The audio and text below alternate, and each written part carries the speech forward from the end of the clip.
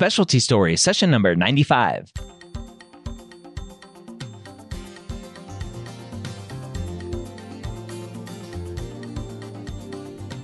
Whether you're a pre-med or a medical student, you've answered the calling to become a physician.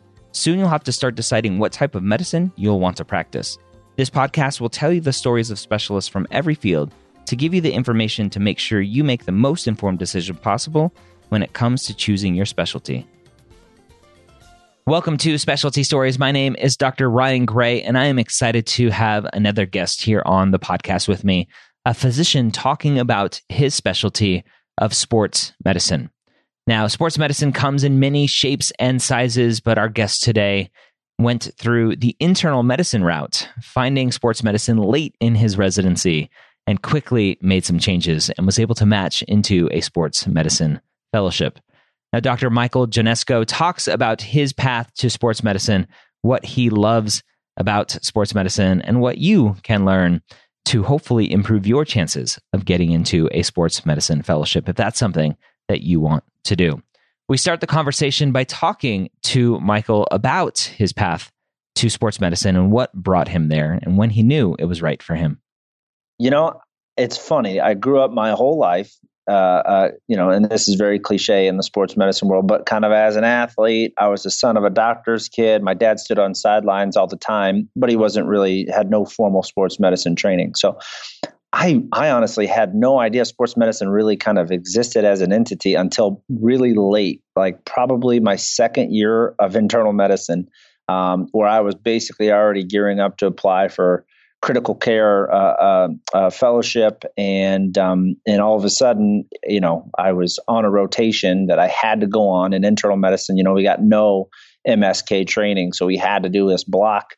So I was with a guy named Pat Kersey, who's a big name in football and has been a great resource for me. And I had to be with him, and he had to be with me. And we sat down after about a week, and he was like, "Hey, man, have you ever thought about doing this?" And for the first time, I was like, well, I am now. And it was a great week. And, he was a great mentor for me. And, the rest was kind of history. It was a little bit of a scramble just because I was late to the game. But, it's a little bit of a later application process. And, I think the stars aligned for me a little bit. And I kind of took the bull by the horns from there and aggressively pursued the fellowship after that. And the rest is history. So honestly, probably a lot later than I should have known about it or thought about it. I was very late to the game, and nowadays that probably wouldn't fly, but back then I was able to pull it off. So yeah, and that's what this podcast is for, is to expose students and residents to what specialties are out there, these kind of micro niches within these specific fields. And so kind of before your time, or this podcast wasn't around in your time, but hopefully now it's not an issue moving forward. Yeah, and I think sports medicine has grown to a point where, it's really on the map now. A lot has changed in 10 years. So, I don't think, it'd be hard to avoid hearing of sports medicine until your second year of residency now. But, it was out there to a certain extent, but now I think it's really blown up. Yeah. So just for those listening who don't know, MSK, musculoskeletal, the abbreviation for that.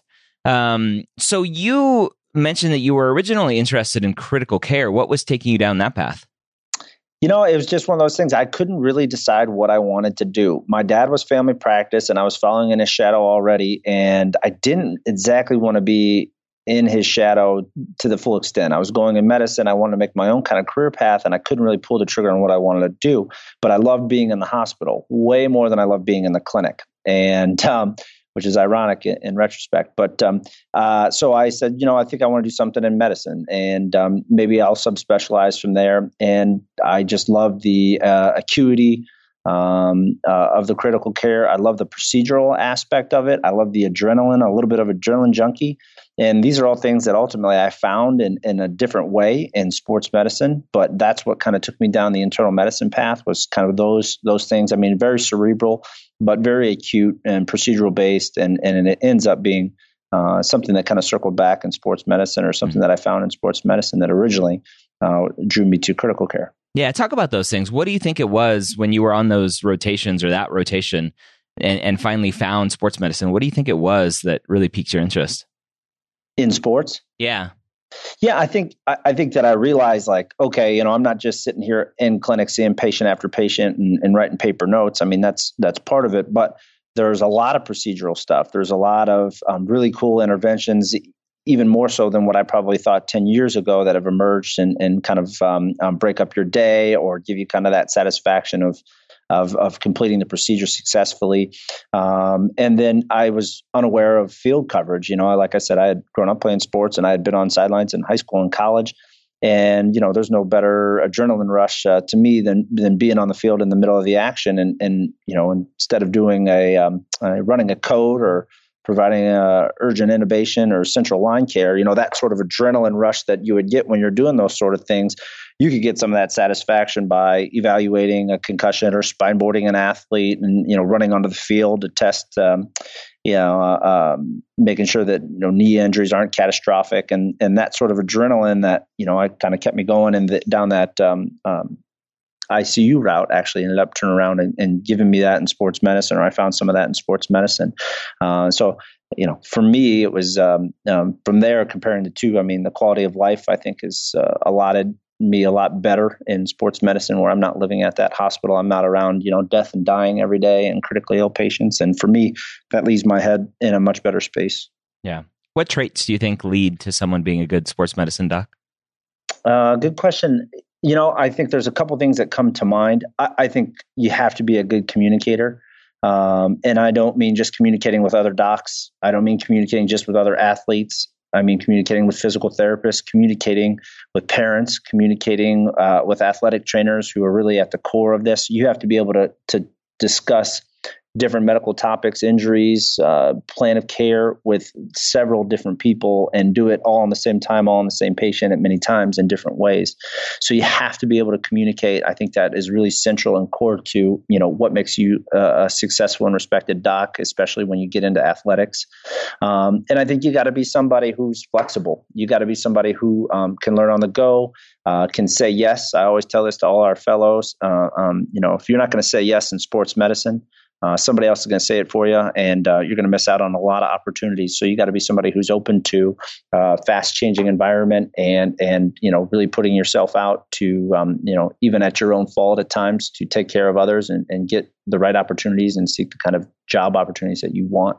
So you got to be somebody who's obviously highly motivated, not afraid to say yes to things that put you out of your comfort zone a little bit, and again, that communication is crucial. A lot of students and residents potentially listening to this, thinking about sports medicine, pictures every patient walking into their exam room as a 6'4", 5% body fat, lean athlete ready to get back to their sport of choice. What is sports medicine as far as the patients that you're treating? Who do they look like? I love that question. What is sports medicine? It is way more loaded than you even know. And some of the highest up folks are still trying to answer what is sports medicine. And it is truly different every day. I will tell you a little bit just about my experience and where I am. That's what I can speak to. That 6'4" athlete exists, but typically they're out in the athletic world. So my clinical world is kind of where I start my day, and that's my bread and butter. I'm employed by Ohio State, a big academic university, and I see what comes in through the door. The tagline is there's an athlete in all of us. So if you go by that, that means that everyone here, no matter what your skill and ability level, has some sort of motivation to be physically functional and active. Somebody's got to come in last place. That'll be me. Yeah. And we see a lot of the last place people here. We do see the obese. We see the inactive. Sports medicine offers kind of an avenue to say, hey, let's break that trend. Let's introduce exercise. Let's get your pain under control so that you can be more active in exercise. So a lot of what we see will be the same people you'd see in a family practice clinic who have a lot of pain. It's not a pain clinic by any means. But these people are coming to you because they're having some sort of inability to be active, whether it's lack of education, physical joint pain, or what have you. And that's usually what gets them in the door. From there, however, when you're going to see those athletes, true athletes, you have to do some outreach in your community. You have to be involved, I think, with the high school, middle school, semi-professional, professional team. And that's when you see those athletes. And so in today's culture in sports medicine, a lot of those clinics, a lot of those patients that you see, you go to them. So I have the blessing to take care of a high school, which I go to. Like today, when I'm done with this, I'm going to a local high school to see training room. Not fee for service. I won't get reimbursed. I'm not submitting for RVUs or insurance. I'm going out there because I'm building my name, my brand, if you will. On Tuesdays, I'll go to the professional ballet where I work with the professional ballet here in town, as well as Capital University, which is Division III school. And I also work with the Columbus Clippers, which is the AAA affiliate for the Cleveland Indians.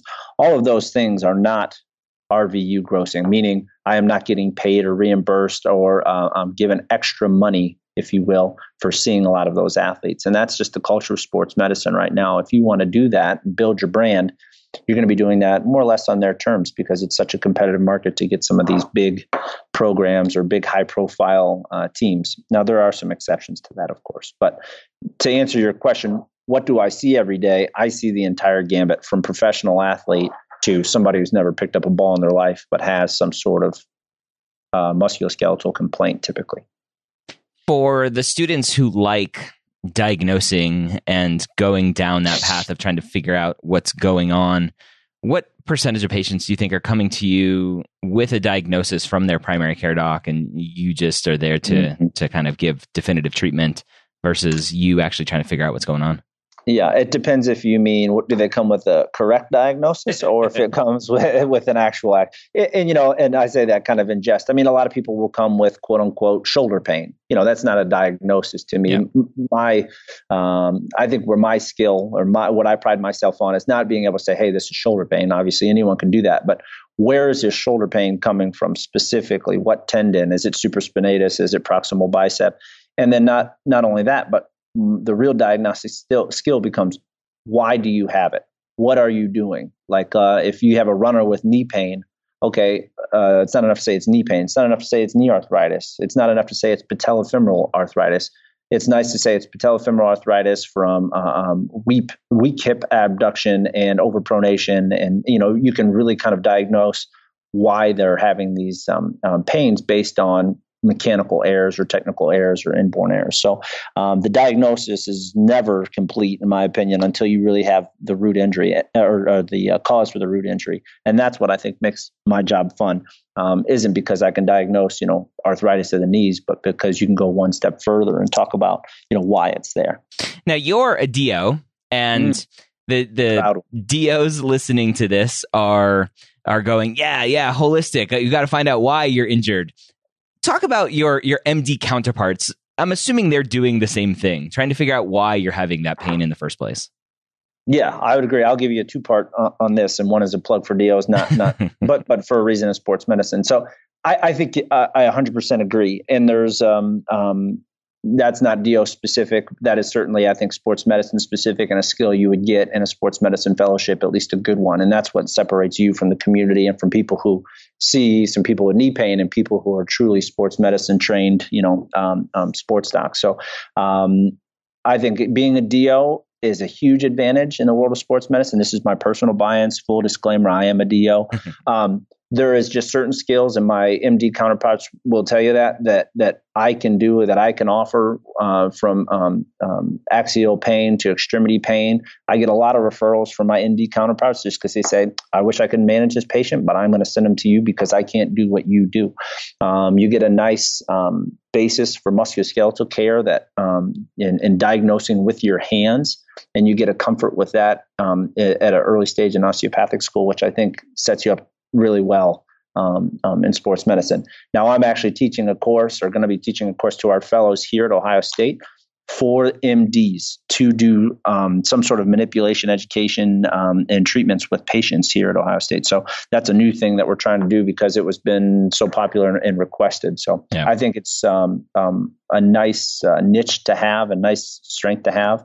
And so for all you DOs, and I only bring this up because I know there's a lot of students out there, residents out there who let it go and stop manipulating. And if it's like you let it go, you don't use it, you lose it a little bit. So if you're at any point thinking about sports medicine and you're a DO and you're falling away from that, try to find an avenue where you can continue and utilize those skills, because I really do think it has a nice home and sets you up to be successful in sports. What was your decision algorithm for being in an academic setting versus going out to the community?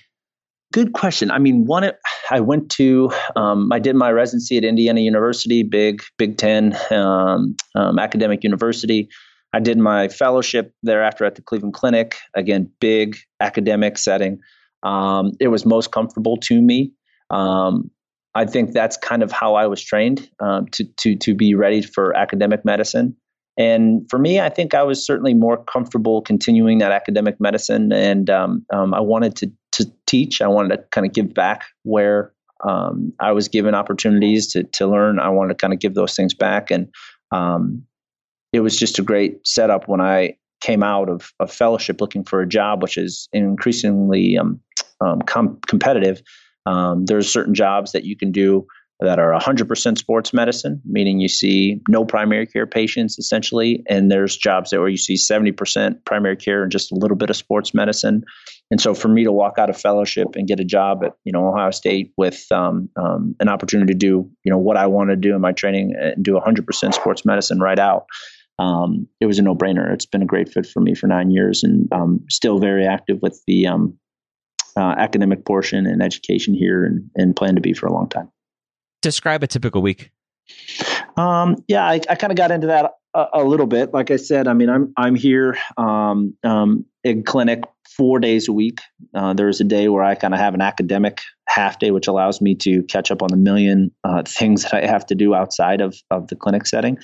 But I'll see patients probably about 25 hours a week spread out over 4 days, or maybe 26 to 30 hours, depending on the week. And, like I said, anything rolls in. I see new patients get a 20-minute slot, follow-up patients about 10 minutes. So we roll through about 25 to 30 patients at times a day. It's a pretty fast-acting clinic, especially when you consider that's not only diagnosis and management, but it's also providing injections on probably about, 1/3 to 1/2 of my patients when needed, when appropriate. From here, like I said, I'll finish my clinic and my notes, and then I will head over to the high school where I'll see some athletes there. My Tuesday is typically spent working with the professional ballet in the afternoon while I'll go there, provide care. Again, being a DO, it's a natural fit. I do a lot of manipulation and techniques there. Those dancers are some of the hardest patients you'll ever want to manage because they know their body way better than you can ever imagine. They know it really well. They know when their innominate is rotated. They know when their SI joint is out. They know, every little muscle and know it better than you. And it's a challenge, but it's a really rewarding area. So I do a lot of manipulation, diagnosis, management there at the ballet, which is a really fun group. And then I typically go to a training room at Capital, which is a Division III school here in Columbus, where I'll see every sport. So a lot of times at a high D1 level, you're given one sport. Like I do football, I do basketball, I do lacrosse. At Capital, it's a smaller school, and I do everything there. So it's actually kind of nice because it's variety is the spice of life, and you'll get everything you want there. Especially being in primary care sports medicine, I'll see a lot of concussion, but I also see a lot of musculoskeletal complaints as well. And so I do that on Tuesday, Thursday, and then again, clinic on Wednesdays, and training room on Thursday. Fridays, Saturdays vary. This past week, I had a couple baseball games. Like I said, I take care of the AAA team here, so I was there on site for our home game this weekend. It was actually on Mother's Day. So weekends are typically reserved for Friday night football, Saturday afternoon football, and so the weekends I don't have call in sports medicine, which is nice. I'm never overnight. We have call, but it's usually by phone, and I can't remember the last time even I got called for anything more than ice and ibuprofen recommendations. But your call is a lot of time spent covering events, and those typically happen on weekends or late at night. So you do got to have an understanding family and a flexible family that supports you in your job. What does the training path look like to get to become a sports medicine doc? It's really varied, and it opens up more and more every year. Meaning, when I first applied maybe 10 years ago, it was very family practice dominant. I was an outsider as an internist. There was a couple PM&R, maybe a couple ER docs, and it was a really less common path. And now I feel like since this sports med has exploded, there's different avenues in which you can go. I myself are internal medicine. physical medicine and rehabilitation, or PM&R, emergency medicine, and of course, probably most common is still family practice, but those numbers are really spreading out. And pediatrics, of course, as well, or med peds is another one where it really filters well into sports medicine. And so I did my residency. Me personally, I did my residency in internal medicine. Decided late, applied in my third year there, got into a fellowship, a great fellowship at the Cleveland Clinic. Had a great experience there, and that was a 1-year fellowship. There are some fellowships out there that are 2 years. This one was 1. How competitive is the matching into fellowships? Increasingly so. Like I said, it has blown up to a point where, I mean, this is a relatively young field. I mean, it didn't really exist prior to the early 1980s. And then at that point, there was probably 5 or 6 folks. And then that number has increased into thousands. I mean, there's 12 fellowships in Ohio alone. And then I know, Pennsylvania, California, Michigan. I mean, there's multiple. I mean, and so I think there's over hundreds, maybe even a couple hundred fellowships in the country now, and they seem to be growing. The problem is the jobs available, at least the types of jobs you would want as a sports med doc, may not be growing at the same pace. And so there may be a point where the fellowships and the jobs are becoming a little saturated, again, because it was a young field. Not as many people retire as they do who come in to the field. And so I think those fellowship spots are getting increasingly competitive as we get more and more applicants. And then I think there'll be a real interesting evolution in the next 5 to 10 years to see where we balance out in terms of the actual jobs that are available out in the world. So that'll dictate whether or not some of these fellowships close down, which then increases how competitive it is. So I think it's going to be one of the more competitive slots. But then again, there are positions that don't get filled every year. So it just depends on, where you want to go and what you want to do. I think some of the higher level programs are very competitive, but I still think there may be an opportunity to go outside the match once the match is completed. And there are spots that if you're willing to move elsewhere. It's always kind of a year to year thing, but I do think sports medicine in general, the fellowships are fairly competitive. I wouldn't put them up there with the derms or the GI of the world, but I do think they're increasingly competitive. Talk about the potential for turf wars. You have ortho sports medicine, you have PM&R seeing sports medicine, you have internal medicine family practice seeing sports medicine.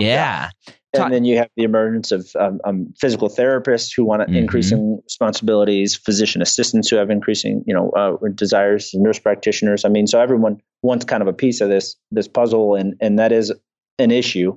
Luckily, I think in sports medicine, we still have great marketing here and great administrative that are really supportive and have pushed sports medicine as kind of the gatekeepers, if you will, meaning if you have a musculoskeletal concern and you go to schedule an appointment, typically they'll filter you through sports medicine. And if it ends up being a surgical issue, we will then send it to an orthopedist. The idea on this is really win-win, meaning it gets patients in the door with us, sports med. Probably 80% of sports medicine doesn't need surgery, right? And if you know anything about orthopedic surgeons, I mean, they want to perform orthopedic surgery. They don't want to manage ankle sprains for the most part. And so they like a higher yield. And so if we can take away some of the burden of the non-operative stuff, it improves their efficiency, their surgical efficiency, meaning every patient they see, they want to, 100%, I want to see or operate on every patient I see ideally. That's some surgeons have told me that that's their ideal clinic. Not always realistic, but for the most part, we can help kind of get that population and help with a higher surgical yield. In terms of physical medicine rehabilitation, there is some overlap there.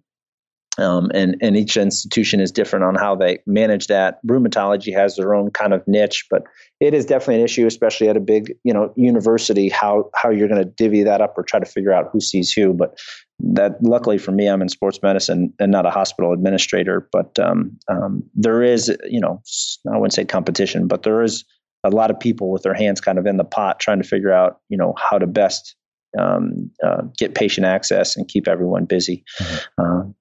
So that's an interesting question, and one that I'm sure that you would get probably 10 different answers from 10 different universities. Yeah. But I think the really interesting thing that goes along with that is, when I said, what is sports medicine? We don't really know, like it's a moving target. One thing that I've noticed in the last 10 years is just,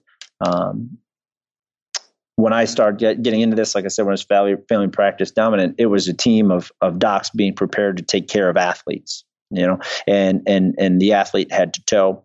And we were, family practice or primary care sports medicine. That was always the title, primary care sports medicine. Meaning we were primary care first, sort of sports medicine second. And I think that has evolved a little bit, because there's so many new technologies and procedures and a lot of ultrasound guidance and a lot of 10X and a lot of PRP and a lot of these new treatment algorithms or treatment options have really kind of stirred us and stirred the pot, where you have a lot more people who see pain, and don't really see the primary care issues of the athlete, like mental wellness and exercise-induced asthma, and a lot of the, primary care issues that happen in athletes. They're more focused on, interventions. And so there's a real split in philosophy in terms of sports medicine now, because you have some people who are just strictly proceduralists and no longer truly primary care sports medicine. So there's a real evolution, and I think there's room for everybody. But it is a very interesting time, I think, where you really get a shift in how people view sports medicine and the title of sports medicine. What should a student or resident be doing to be competitive to match into a sports medicine fellowship? Yeah, that's a good question, because I think you have to know early. So this is a good time to hear it. Like I said, 10 years ago is much different. I was able to somehow, my second year, kind of, still get a fellowship. And the first thing I did once I knew I wanted to do it was I started taking care of a high school team and trying to cover events and expose myself to the world of sports medicine. Nowadays, now that I can say that we see fellows, we interview 15 to 20 fellows every year for our 2 spots, and the applicants that are coming in, I mean, they've been doing sports medicine since sometimes undergrad, but at least very early in the residency, they've been taking care of a high school. They've been on the sideline for all these events. They've really done it's much more competitive, so they're getting more and more exposure. They're doing more and more research and focusing on care on the field, but also some research or writing chapters. I mean, it's amazing what applicants are doing now to try to get a position. And at first, it was really impressive, and now it's kind of the expectation or the norm. So if you're not doing this and you're thinking about applying to a sports medicine fellowship, I mean, you're really behind the 8 ball. So I think the things that, I look for, the things I want to see you do, or have some experience in a sports medicine clinic, meaning spending regular time with somebody in a clinic setting, not just on the field, but also get out there on the sidelines. It doesn't have to be a football game. It doesn't have to be a major event. MMA fighting. It can be bocce ball. I don't care. I just want to see that you're out there kind of understanding what sideline coverage is. And then if you can get in with some research, I think that's probably not necessary in certain programs. Some programs may emphasize it a little bit more, but I put more emphasis on what sort of exposure you have to actual sports medicine clinics and field coverage. Another option is event coverage. I think event coverage is huge, like covering marathons, triathlons, basketball events, Special Olympics events. All those things are wonderful and look great on an application. Bocce ball, huh? Lots of injuries in bocce ball? I just do that one. I do that one out there. What opportunity is there for somebody potentially to even further subspecialize out of fellowship? That's interesting. I mean, there are some concussion fellowships that people would like to get into. I would tell you the ultrasound guidance is a really huge thing that has emerged in the last 10 years. And so there's some people that go on to do ultrasound training, a specific year or fellowship. And I almost would tell you, if you're going to do it, do that first, and then come do your sports fellowship, because I do think that's a huge advantage or a huge skill set to have. So I would say if you wanted to be, again, kind of going back to what I was saying about being a proceduralist, you can have a subspecialty in that. And then again, you can take from that, orthobiologics, which are kind of new age treatments for, chronic tendon problems. And I mean, there's abilities to have a niche without necessarily requiring further training per se. But certainly ultrasound or procedures is one of the big things in sports medicine where you would subspecialize. What do you wish for all the future primary care docs out there? What do you wish they knew about what you're doing day in and day out to help you and help your patients and their patients? I think there's a lot of like guilt almost, like, oh, I feel bad. I don't know what to do. I don't feel confident in my musculoskeletal exam.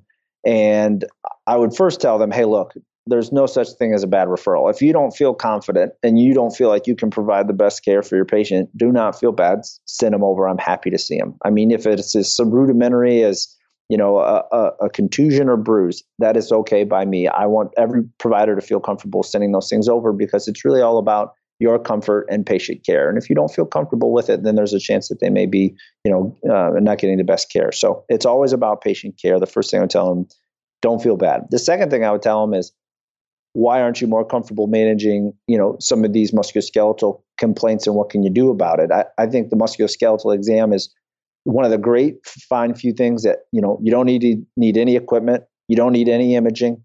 I know we order MRIs a lot in here, but I can probably tell you how many MRIs I actually need to order in sports medicine is very few, because it is all bare hands and history and physical. And there's something very satisfying about that. So if you can get comfortable with your physical exam and really focus on your musculoskeletal care, you can provide excellent care, and you would feel more confident managing patients without referrals. But at the same time, I'm thrilled to see them, and I think those referrals are what keeps us in business. So, I think as primary care docs, I would tell them don't feel guilty about sending them over, and if you do, just can go back to the basics with your physical exam. Are there any special opportunities outside of clinical medicine for sports med docs? I would certainly say the team coverage. I mean, I was kind of giving you a list of some of the things I do outside of the clinical realm. I mean, I was recently appointed medical director of Special Olympics here in Ohio. And so there are roles for leadership as a medical director perspective. There's always opportunities for, advocating for new treatments and medication and those sort of things, injections, what have you. So there's a lot of avenues outside of sports medicine, I think, that you can do that are not traditional clinical. What do you know now that you wish you knew before going into sports medicine? I think I would probably say the satisfaction that I have when I would first start, I wanted everyone in my door that came in my door to be that 6'4", 5% body fat person that you described in the first minute of this. And what I have found is that I get more satisfaction when I focus and pay attention on bringing somebody, rather than from being really good to elite. I get more satisfaction from getting the people who are dormant or sedentary to getting them moving. And I get more satisfaction when I see that patient come back in through the door, hearing that, hey, look, I'm moving, I'm doing better. I'm not 5% body fat, but you know what? My quality of life has really improved. And I think knowing that now, I find a lot more job satisfaction, or I would have found a lot more job satisfaction probably in my first half of my career so far as I have in the second half. What do you like the most about being a sports medicine doc? I think the camaraderie, I mean, again, it's good for me, for my soul here to be back kind of on the sideline. It connects me kind of to who I was in my younger days, but also, you always hear about the locker room effect and how you miss the locker room. And I feel like for me, I really enjoy that I can still be in the locker room, on the field, part of the team, working towards a goal with these guys. I'm not on the field, but I'm off the field helping those guys kind of achieve what they want. And so for me, that's probably the best thing. But getting that athlete back out there, or keeping them out there, is very satisfying. And it's great camaraderie with the athletic trainers, with your fellow docs. We have a really good program here where I feel like, not only are these my colleagues, but they're my friends. And so coming to work every day is actually really fun. And we get to talk Buckeye sports or Columbus sports. And this is, if you love what you do, you never work a day in your life, right? And I loved two things growing up. I loved sports and I loved, medicine, and even at a young age. And when I learned I could combine them late in my residency, and it's been a nice wedding ever since. Talking about Buckeye sports must be a pretty depressing talk around the office, huh? Oh boy! So listen to you. I got to throw it in there. Here you go, Gator. What do you like the least? Oh, well, I think that it's probably universal in all healthcare. The burden of volume, the burden of, hey, we need you to see more patients. We need you to bill more RVUs. We need you to, I just want to sit in a room and not feel the pressure of time, and you get to a point where you feel like you have to rush through your day because you want other patients to wait, and you don't want, you don't have to have them come back. Maybe they have to do a procedure. You want to be able to do it for them same day. And I feel like, the expectation is you got to keep those, numbers and everything kind of turning. That's not necessarily a specific sports medicine thing, but it is a healthcare thing. And I think that's probably pretty ubiquitous amongst all the fields, is that we probably all wish we had a little bit more time with the patient in clinic. And felt a little less outside pressure from that. But that's truly the thing that wears me down the most, is just feeling like, you really got to keep turning and burning as opposed to going at your pace. For a student or a resident who's still several years away from being out as a practicing sports medicine doc, what major changes are coming to the field that they should be aware of? I think the biggest thing I would say is kind of that dichotomy of what I said. You got to identify, there's going to be people in sports medicine who are proceduralists and people who are traditional, more primary care sports medicine. And so you want to find a program that, fits what you see yourself as. I think that'll be a big turning point to see, 5-10 years down the road, how that kind of shakes out. I do think fellowships will probably continue to be competitive, but more concerning would be the job market. I think the fellowship may be easier to get than the job once you're done. I think you have to be a little bit more open to have a non-traditional sports medicine job initially, meaning maybe you put your time in as a primary care sports medicine, as a primary care physician and work your way into the sports medicine when you can kind of prove your mettle. But again, there's plenty of jobs out there. It's just a matter of, how many people want them. Are applying for them. But I think it's an interesting time in sports medicine also, just because seems like every year there's a new evolution in stem cell or platelet rich plasma or percutaneous tenotomy, and there's always new treatments. It's always a changing field. And I always tell students, when you have a million treatments for one thing, it probably means that there's not one good one. And until we find that one good one, I think sports medicine will always be a rapidly changing field where you're always going to have to stick up for your patient, be a patient advocate, educate yourself on what new technologies and treatment options are coming out there. So the days of being able to just sit back and read journals that are 10 years old are long gone. I mean, this is going to be a constant struggle in order to keep up, because there's new data getting turned out, and some of it good, some of it not so good, but it's, out there, and it's always a changing field. And the comment that you made about the doc coming out, maybe having to do some primary care, not just all sports medicine, that's almost every subspecialty out there, surgical, non-surgical. I've heard it a lot here on the podcast, people who want to come out doing one specific type of surgery, and they have to cut their teeth doing general, and then they finally can build up their practice and do the thing that they want to do. So I don't want that to scare away anybody from looking at this.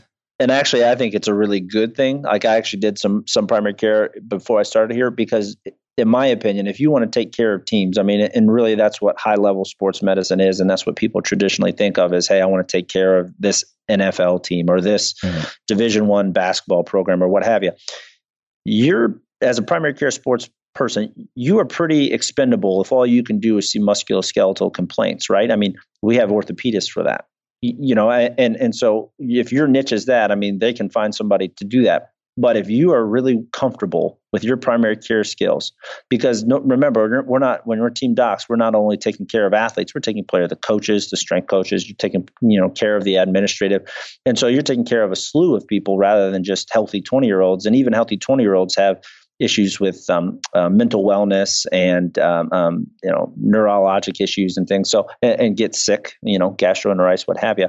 So where you're really an indispensable asset is when you're really good at that. And if you can do that well, okay, and I don't just mean, I can put you on an antibiotic just because, I think you have a cold. But I mean, if you really understand how to manage the primary care issues that comes up, that's what makes you an asset to the program and to the team. And so that's where your niche is. And people forget that, I think. They think they get involved in sports medicine. They think it's all, what musculoskeletal techniques can I do? But it's really more back to the primary care, in my opinion. So I think it's a great thing. If you get to go out in the community and really focus and fine tune your craft in terms of your primary care, family practice, internal medicine, when you master that, that's when you're going to be an invaluable asset to a team. If you had to do it all over again, would you still be a sports med doc? Oh, in a heartbeat. Yeah, absolutely. People always come in and say, don't be a doctor.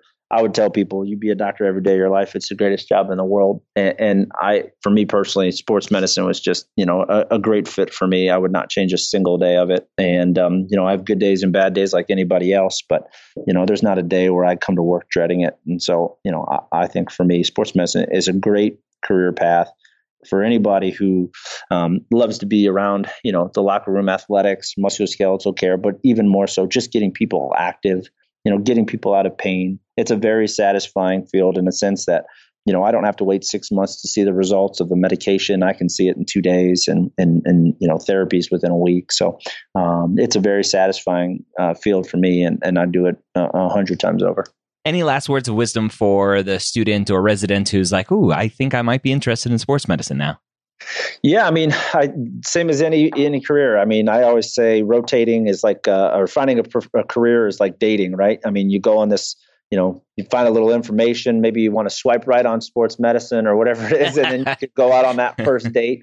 You get a little exposure, and if you really like it, you got to commit to it for, a month, get on a rotation, and you don't want to just commit to this on one thing. So get out there, get involved in sports clinics, get involved on the field.